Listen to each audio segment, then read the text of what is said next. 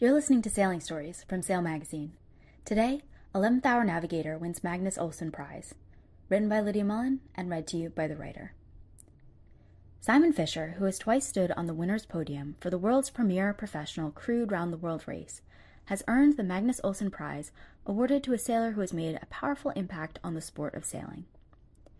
The ocean race veteran and father of two, affectionately known in the sailing world as Sci-Fi, has competed in 6 editions of the Ocean Race or the Volvo Ocean Race, including 2 award-winning campaigns. In 2014-2015 aboard Abu Dhabi, he achieved a lifelong dream of winning the race. He again made it to the top of the podium in 2023 as the navigator of the American 11th Hour Racing Team campaign. He also competed aboard ABN AMRO 2, Telefonica Blue, and Vesta's 11th Hour Racing. With this year's sustainability-focused campaign, Fisher embraced the onboard scientific data program and was a leader on and off the boat. The Magnus Olsson Prize is awarded annually to an individual who has made a powerful impact on and contribution to the sport of sailing.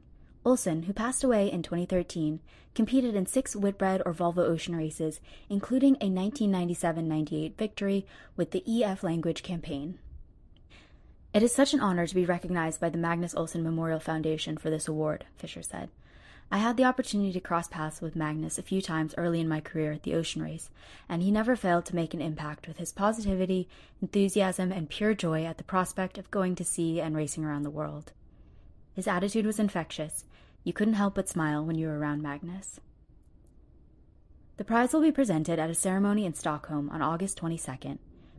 Previous recipients of this honor include Volvo Ocean Race winners Torben Grail, Grant Dalton, Carolyn Brower, and Stan Honey, along with Olympic sailing legends like Sir Ben Ainslie, Peter Burling, and Martin Grail.